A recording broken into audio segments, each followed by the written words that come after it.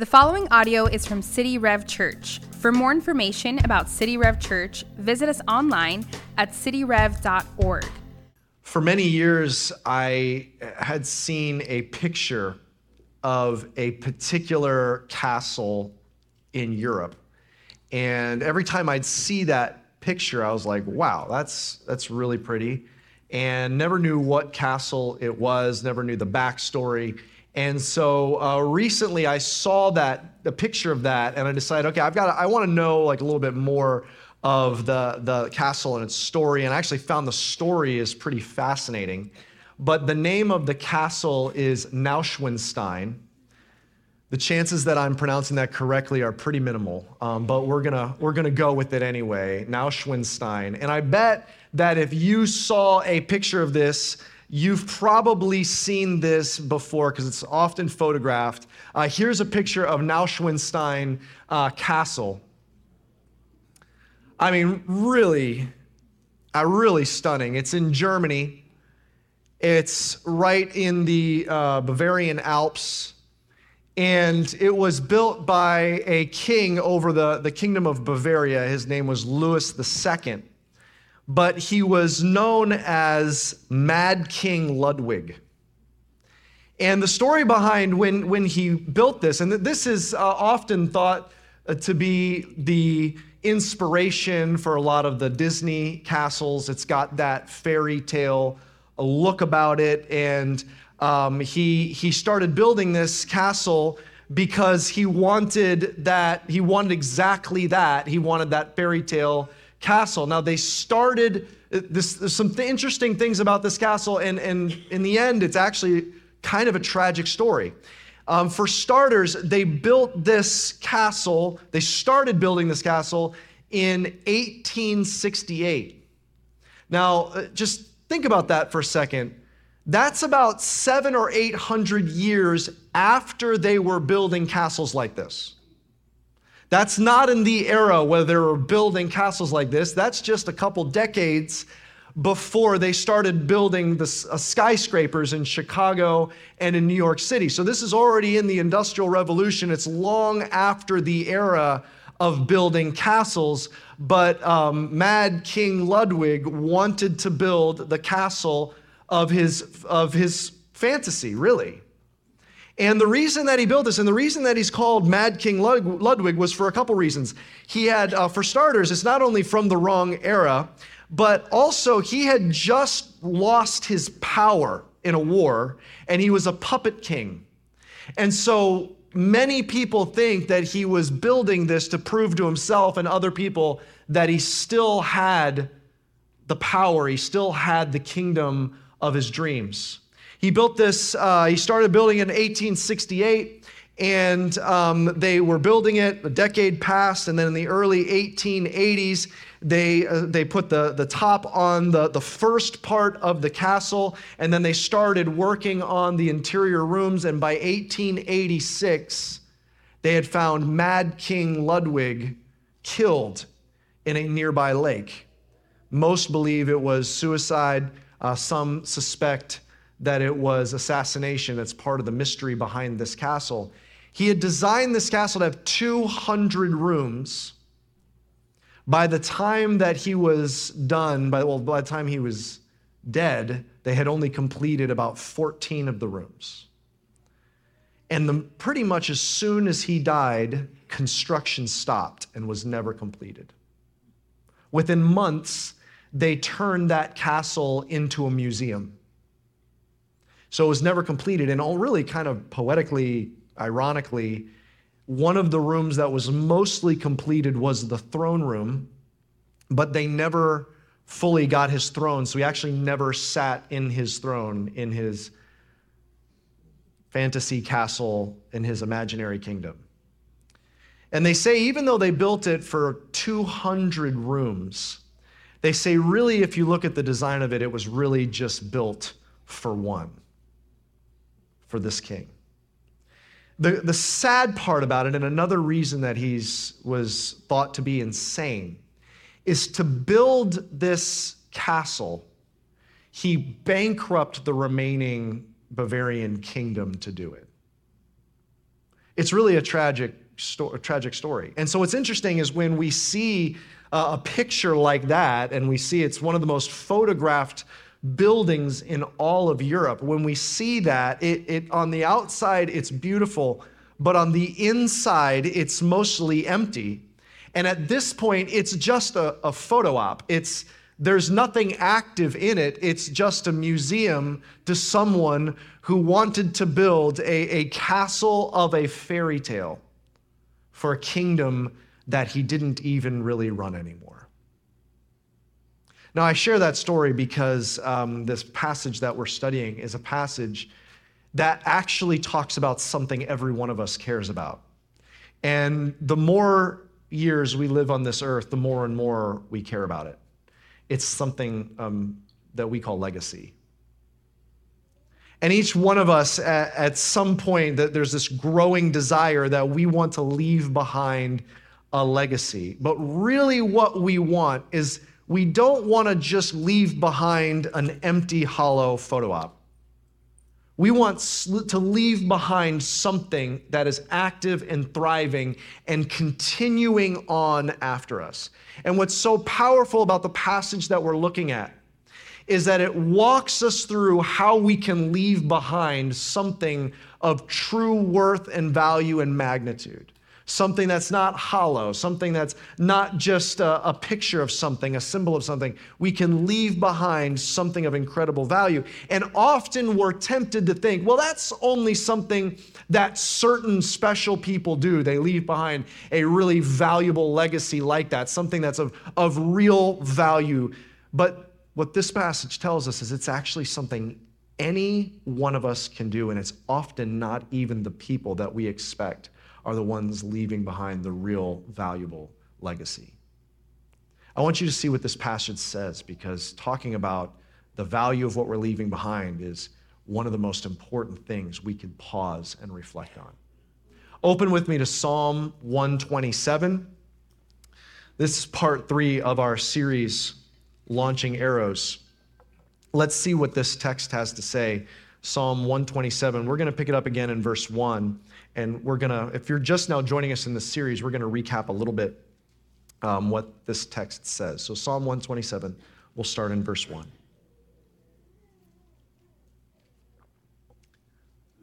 A song of ascents of Solomon. Unless the Lord builds the house, those who build it labor in vain. Unless the Lord watches over the city, the watchman stays awake in vain. It is in vain that you rise up early and go late to rest, eating the bread of anxious toil, for he gives to his beloved sleep. Behold, children are a heritage from the Lord, the fruit of the womb a reward. Now let's just pause right there for a second and let's walk through what this text says. We're taught, God tells us through this part of the Bible, it starts with this.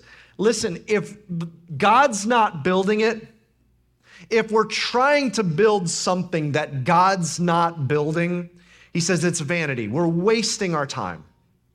Let's say it's not just that we're building something. Let's say we're stewarding something. We're watching over something that's already built.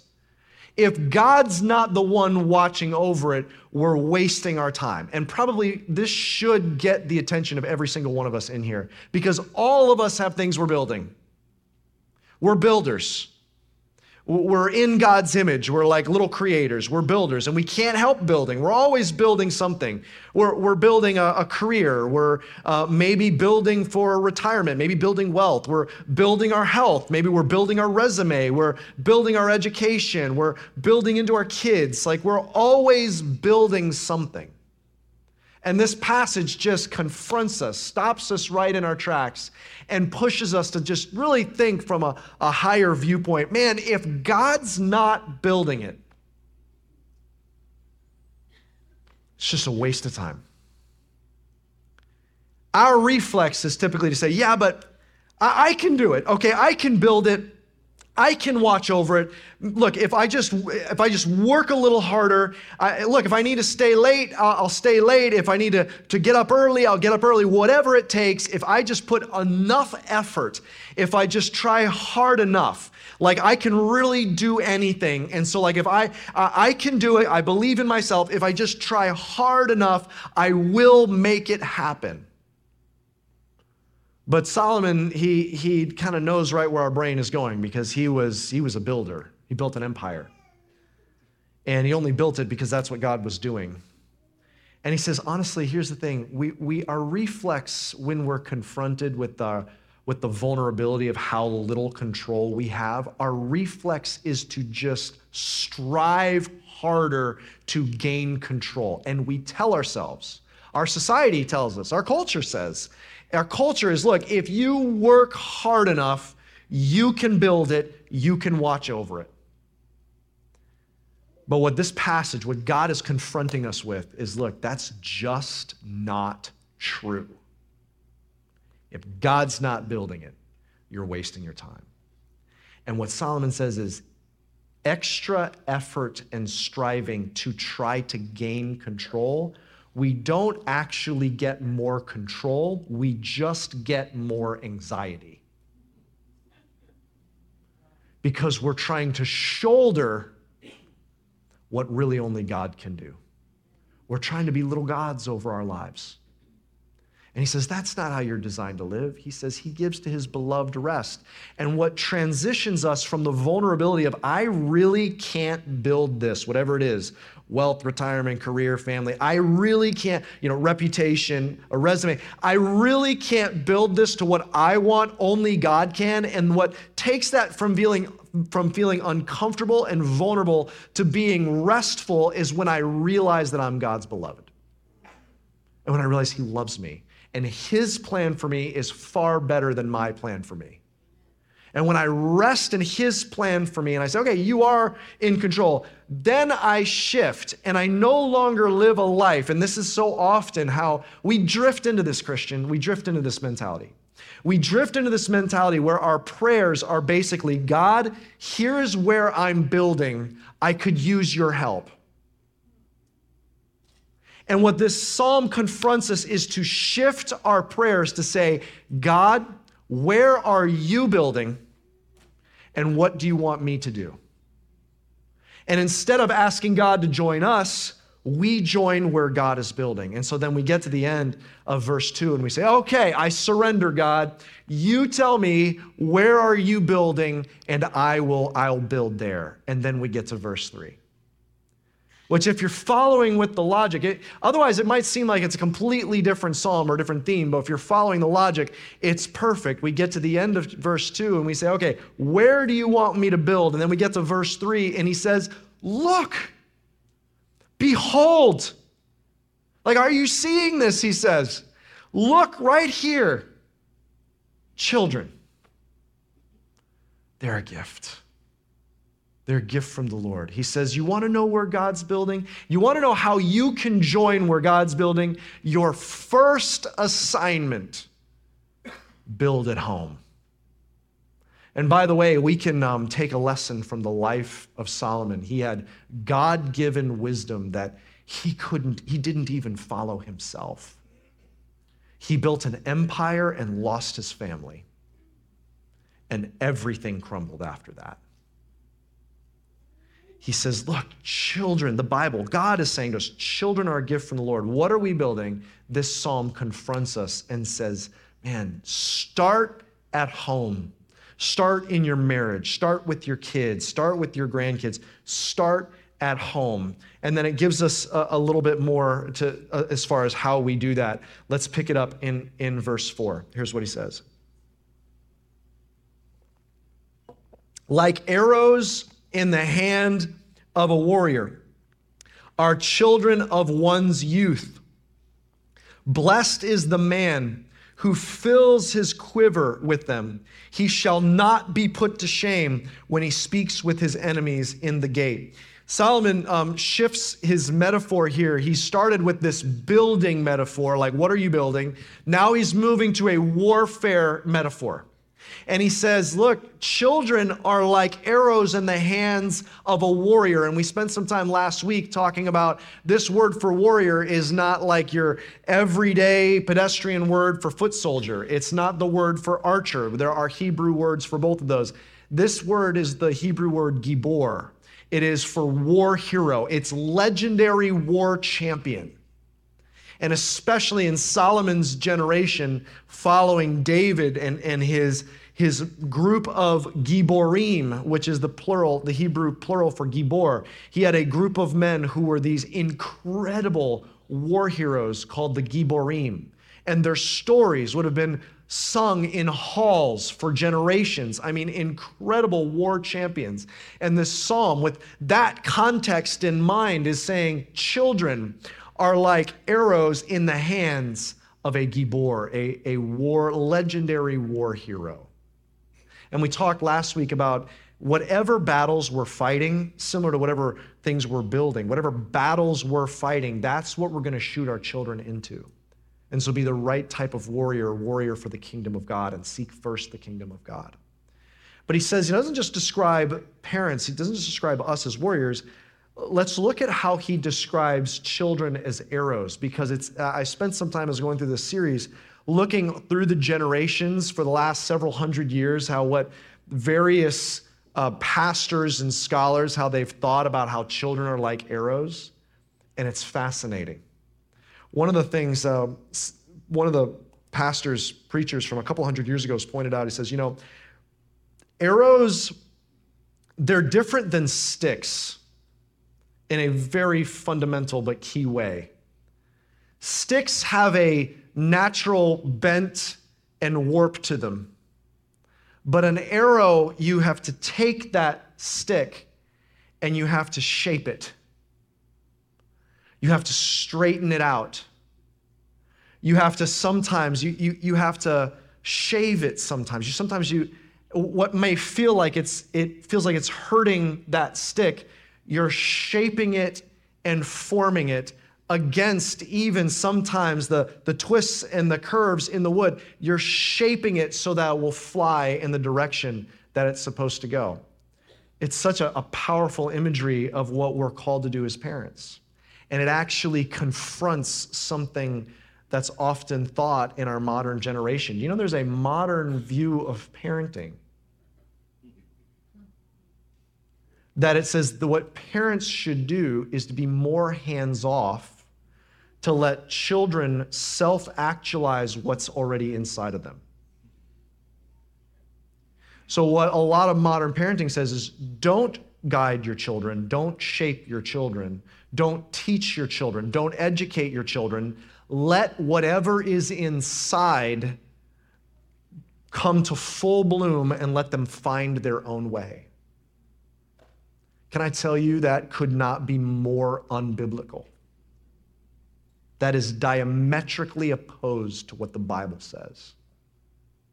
It says, parents, you and I will stand before God and give an account for how we trained our children in the ways of the Lord. We will stand before God entrusted with these little children that really belong to Him. And we are stewards over these little ones. We are entrusted by God to shape them. In fact, what Proverbs says is that there's folly bound up in the heart of every child. There is unwise tendencies. It's the role of a parent through discipline and correction to shape that child's heart in a way that is walking in the path of God. It says, teach our children. It says right out of the gate in the law, teach our children to love the Lord our God with all their heart, soul, mind, and strength. To leave a child to follow whatever is inside their heart is to turn them over to the sin that's in their heart. We're called to train up our children. These arrows, we're called to shape them according to the way that God has called them to live so that we can send them in that direction towards that target with accuracy. You follow me? Arrows, they're not sticks.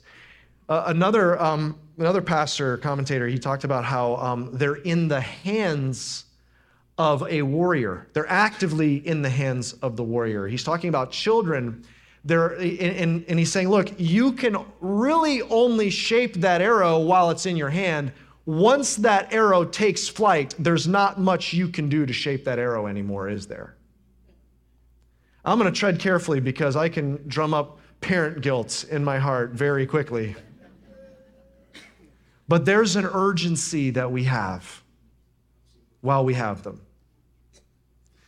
This past week, it was just a moment. I was not even thinking about this at all, but I was walking down the hall in our house with one of my kids, and they were carrying a bag. It was maybe like their backpack with like books in it or a bag with toys, I can't remember. And we're walking and we're talking, and I turn around and I reach out my hand to grab that bag from them, to carry it for them, and I reach out to grab it, and I didn't feel the bag enter into my hand. I felt a tiny little hand holding my hand. And they're like looking at me like, why are you crying, Daddy? You know, why are you weeping? And I had this thought like, wow, I don't know how many more times I'll get that. Now, I don't want us to all break down to tears, so let me move through this quickly. There's an urgency. Let's leave it at that. There's an urgency. Shape our children while we have the chance, while they're in the hand. Because at one point they'll be in the air, and they're already being sent in the direction that they're going. They're arrows, they're not sticks. They're in the hand. And then he says, and then another commentator pointed out, he says, and they're arrows, by the way, they're a weapon. They're arrows, they're not swords. So it's kind of a fundamentally different weapon. A sword, we're only really focused on the battle and the foe, the enemy, directly in front of us. Like if you've got a sword and you're kind of looking past this person to the next person, that's not going to go well on the battlefield. The sword stays in your hand and you're focused right at this opponent right in front of you. But an arrow is fundamentally different. It's an arrow, not a sword. The arrow is looking far, far, far down the way. It's looking at a distance, and you actually have to you don't just start firing it, you actually have to have a target way far down the way that you're sending off, and then you will eventually launch it. That's what children are like. We have to realize that it's not just the battle right in front of us. There's a long target way down the way that we've got to focus in on, zero in on, and get ready, because at some point we have to launch. They don't stay in our hand all the time forever. We end up launching them. We just need to make sure we're launching them in the right target and not getting too consumed with what's right in front of us. Powerfully wise words for us. Children are arrows. They're not sticks. Children are arrows in the hand. Children are arrows. They're not swords. But he says one more thing about it. He says, and you're blessed if you have a quiver full of arrows. If you have the quiver, that pouch you wear on your back, if it's full of arrows, you're blessed. Now this part of this psalm is one of the most beautifully redeemed parts, especially into the New Testament. And Jesus really sets the tone for this, because Jesus redefined family. And there's this one moment, you can go back and look at it. It's in Matthew 12 and in a couple other, Mark and Luke also record this. I'm not going to read it, but let me just tell you what happens. Jesus is teaching his disciples, and his mother and his siblings, his brothers, he also had sisters, but his mother and his brothers come because they want to speak to him, and they're waiting outside in this house that's full of people. And they send word that his mother and his brothers are waiting outside to talk to him, and Jesus says this. He says, look at these here, my disciples. He says, these are my mother and my brothers and my sisters. And this wasn't to dishonor his mother and his brother. He always honored his biological family, even though at times there was tension and conflict. But he's redefining the sense of family. We have our biological families, but Jesus establishes, we get adopted in to another family that in some ways, redemptively, is actually more real than our biological family. You say, well, how's that possible? I mean, I'm related to this person by blood, but we're related to fellow believers by the blood of Jesus. It's powerfully redemptive. It's powerfully redemptive because there's things that can and should happen. In the same way, there is no perfect Christian church family. And there's things that we work through as a church family, but there's powerful moments of redemption that take place in the spiritual family by the blood of Jesus. So, for example, there are people that maybe grew up with parents, but they did not grow up with parents who were spiritually parenting them. And then people will come and find spiritual fathers and mothers in the church. There are people that are often estranged from their biological brothers and sisters and always have that longing and wish that they could have that relationship that they would love to have with their biological brothers and sisters. And yet they find brothers and sisters by the blood of Jesus in the church family. There's people that would long to have biological children or wish they could have more biological children, but there's something powerful that happens in the spiritual church family by the blood of Jesus, is we get to have spiritual sons and daughters. And a lot of times the imprint that we have on our spiritual sons and daughters is an imprint that lasts for all eternity. And so there's a powerful redemption that, yes, in this text, he's talking about our biological homes, but he's talking about, in view of what the work Christ has done to adopt us into the family of God, there's a redemption that happens in God's spiritual family, where though we have a certain number of biological sons and daughters in our quiver, we can fill our quiver full of spiritual sons and daughters. You follow me? Powerful text.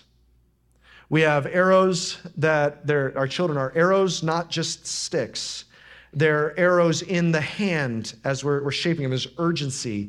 They're arrows, they're not swords, and we can fill our quiver full of arrows. And then he says one other thing about children that's powerful. I want you to take a look at verse 5 again. Look what he says. Blessed is the man who fills his quiver with them. He shall not be put to shame when he speaks with his enemies in the gate. Now, I want you to look at what he's saying. Let's get a framework for a gate.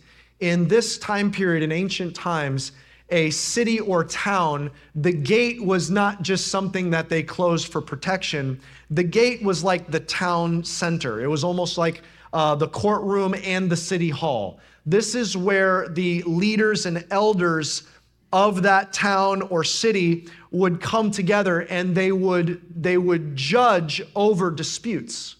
This is where contracts were done. This is where counsel was sought. This is where disputes were resolved by the leaders in that community. That's what would happen at the gate. The gate was a place that wisdom was expected to be present there at the gate. And so it's painting this scenario where someone is coming to the gate to face off with an enemy that's trying to put them to shame, an enemy with an accusation against them, an enemy that's trying to tear them down. But I want you to picture, this is the image that is written here in the psalm, that someone comes to the gate and standing with them are all of their children. Maybe now it's generations of children. Adult children, maybe with their children. It's their generations. And standing there, it's their lineage, their children. It's evidence in their defense for their character. And as the community looks at this person, this man or this woman on trial, and looks at their children standing there with them, it's evidence for their character that they would not be put to shame. You kind of follow this metaphor here? Let me put it another way. I've heard a pastor, actually a couple different pastors say it like this, and this is, I've never forgotten this. Success could be defined as this. Success in life could be defined as this. The people who know me the best respect me the most. Those who know me the best respect me the most. And I've thought about that as a pastor. I mean, it's one thing to come up and to preach a sermon and to talk about the Bible, and that can appear spiritual. But what about those people that have to work with me? Pray for them. What about more than that? What about those 4 other people that have to live with me? Rebecca and my kids, like you can preach a sermon and appear spiritual, but like you can't hold up a facade with those who know you the best. Like that's where your character really, really shines. And what if those who knew me the best, they saw me with all of my flaws, my strengths, my weaknesses. They had to put up with me when I'm down, but they see me how I celebrate. Like they see the texture of my life. They see the journey. They're up close and a witness to my life. If they can respect the character that God's forged in me, that would be a life that's successful. See, this is a biblical concept. Here's how it's put in the New Testament. Paul is speaking to one of his children. By the way, Paul believed in this idea of spiritual sons and daughters. Paul had no biological children of his own, but it did not stop him from referring to Timothy and Titus as his spiritual sons and telling the church of Thessalonica that he had mothered and fathered them.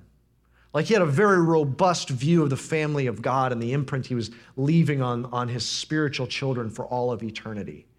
And he says here to one of his spiritual children about the types of qualities that a church should look for in their leaders. And here's one of the things. He said, he must manage his own household well with all dignity, keeping his children submissive. And look at this.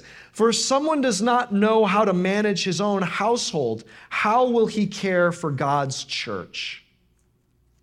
It starts with this, like the first place to look when it comes to character, the place that we start, it's echoed over and over and over, cover to cover in the Bible. Look, if there's a place where we're supposed to join God in building first and foremost, behold, look, let's start with our sons and our daughters. Let's start at our home. Let's start with not only our biological sons and daughters, that they would be spiritual sons and daughters, but other spiritual sons and daughters as well. Let's start at home. The Bible keeps bringing us back to building there first and foremost. Now, when we began, I shared a story of a building that's really like a tragic legacy.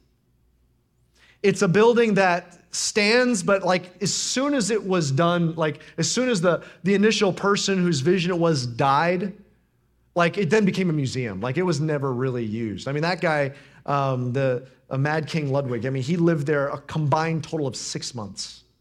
All that effort. 18 years of building, bankrupting his kingdom. Like it stands as a monument of emptiness, really. But about the same time in Germany that they were putting the roof on top of that, the first phase of that castle, in Spain, they were laying the groundwork for another building, a cathedral in Barcelona. It's called Sagrada Familia. Check out this picture of Sagrada Familia. I want to show you another story. It's hard to really get perspective on how big this building is. You probably can't see it, but if you look at these pixels down here, like way down there, those are people under those branches right there, okay? Like this is absolutely ginormous. It's about twice the height of Neuschwanstein in Germany. This is Sagrada Familia. It means sacred family. And they laid the first stones for this cathedral in 1882. And there was really like one of the main architects that's remembered is Antoni Gaudí. And what his passion was when he was building this cathedral is in his area there was a decline in their understanding of Christianity in his day. And he saw Christianity starting to blend too much with its culture. And so he wanted to build a monument that just displayed in all of this beauty and all the architecture and all the carvings and each different spire. He wanted it to just display the mysteries of the profound message of the gospel. And so he began laying down this foundation, and he started building. And the more that he built, the more he just threw himself into this until the point where eventually this became the exclusive focus of all his work. He was doing no other projects. He was just working on this cathedral. He actually moved onto the property to keep building and building and building. And by 1926, Gaudí passed away. Now, what happened to this cathedral when Gaudí passed away? Did it just eventually just stop and become a museum? No. Because he had been raising someone up. He'd been mentoring someone. He'd been fathering someone, if you will. Another architect that kept the work going. And he kept building for a generation. And then another generation kept building. And then another generation kept building. And then another generation kept building. And you say, well, when was this building completed? It's scheduled to be completed in 2026 in our generation. At the 100-year mark of Gaudí's death, this is scheduled to be completed. Now you say, wow, I mean, if Gaudí had known that, like maybe he'd just start a little smaller. Like, that's like 150 years, buddy. Like, actually, no. He actually said he knew, get this, he knew he would never see the completion. He actually thought it would take 200 years to finish. But here's what he said. The patron of this project is not in a hurry. He was building something that God was building. He wasn't building something that is a hollow example of someone's vanity. See, that castle just dropped. Why? Because it was a castle built for one.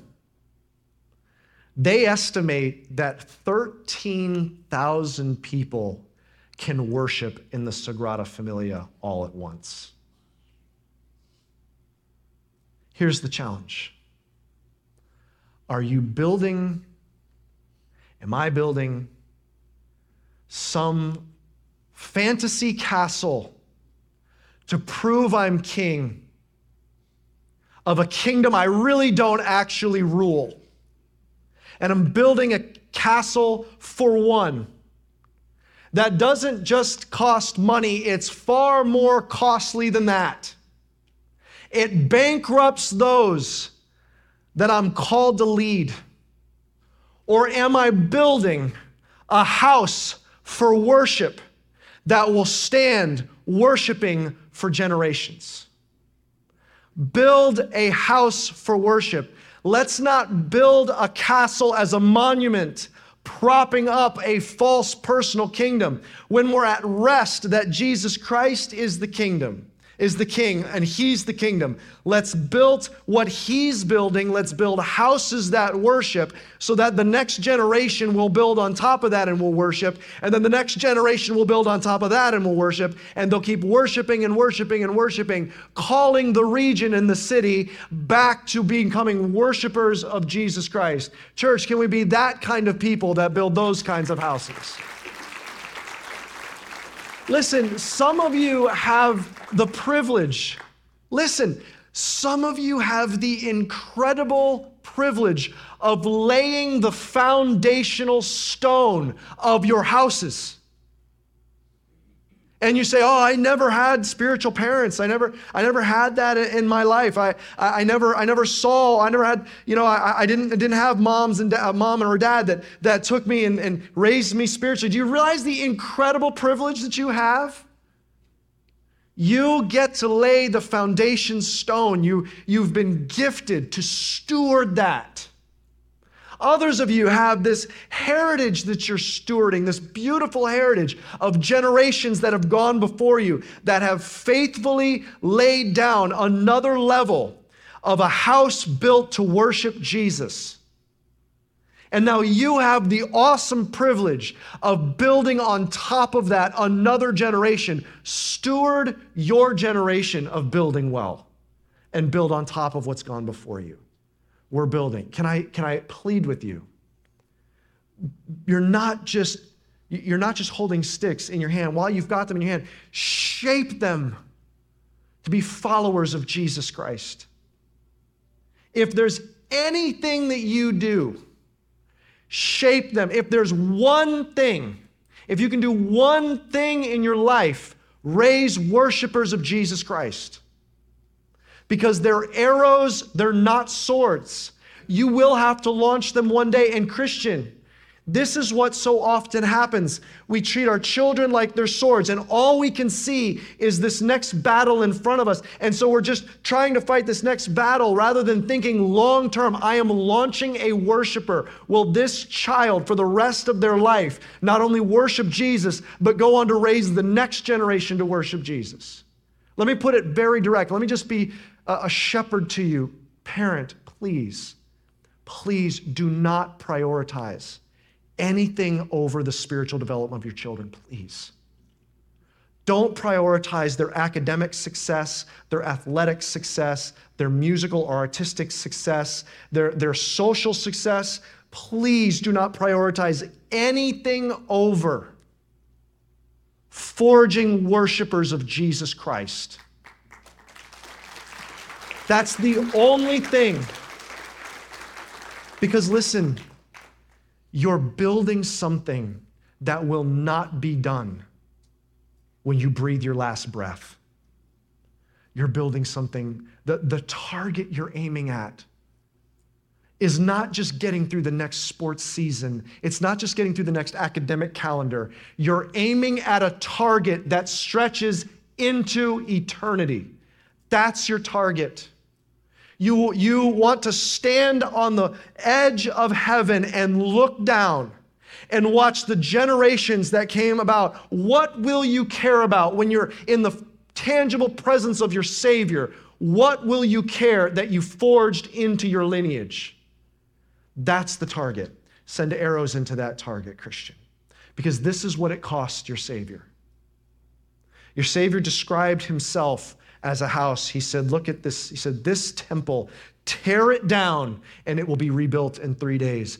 Jesus had to be cut down, the true temple, but God raised him, the true temple, back in 3 days. He bled out. He bled out and was killed. He was estranged from the Father so that you and I could be brought in. That's the stakes. The stakes are what cost Jesus to bring us into the family. Let's not lose our next generation. I want to close with this. There's a particular group that is on my heart deeply this week.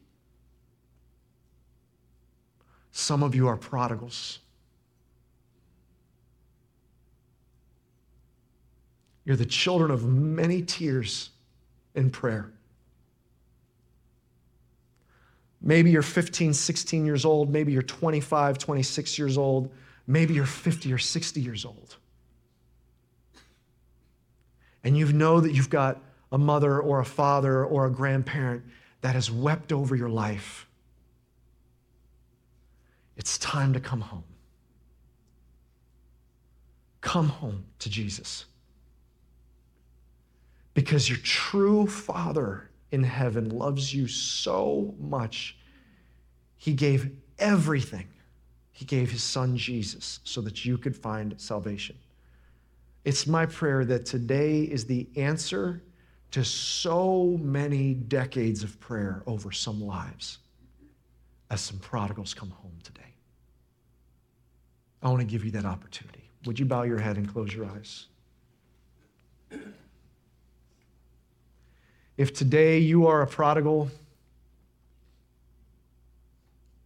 maybe you're 13, 14 years old and you say, it's time. This is no longer my parents' faith. It's my faith. Maybe you're a young adult and you said, look, I've just gotten my own taste of adulthood and I've got some frustration with how I was raised up, but I don't understand. I've got so many questions and I've got doubts and I've got hurts and wounds, but I at least just want to come into my true Father's arms. Maybe you're 50 or 60 and you said, look, I've tried to build my own life. I'm tired of building it myself. I want to hand it over to God. Please build the rest of my life. Run home, and here's what you're going to find. Your Heavenly Father has his arms open wide. He's been scanning the horizon, and he won't even wait till you get to him. He'll run down the street to catch you. And he'll take you into his arms, and he won't even let you finish your sentence before he scoops you up and puts a robe around you and a ring on your finger and says, you're my son, my daughter has returned. Run home to your Father, please. If that's you, I want to lead you in a prayer, but I want to ask you to just take this step of faith with no one looking around. Everyone's heads are bowed, eyes are closed here online at Cooper City. But if that's you, if you're saying, I need to come home, I need to run to the arms of my Father, would you just slip your hand in the air and put it back down? If you say, today's the day. Amen.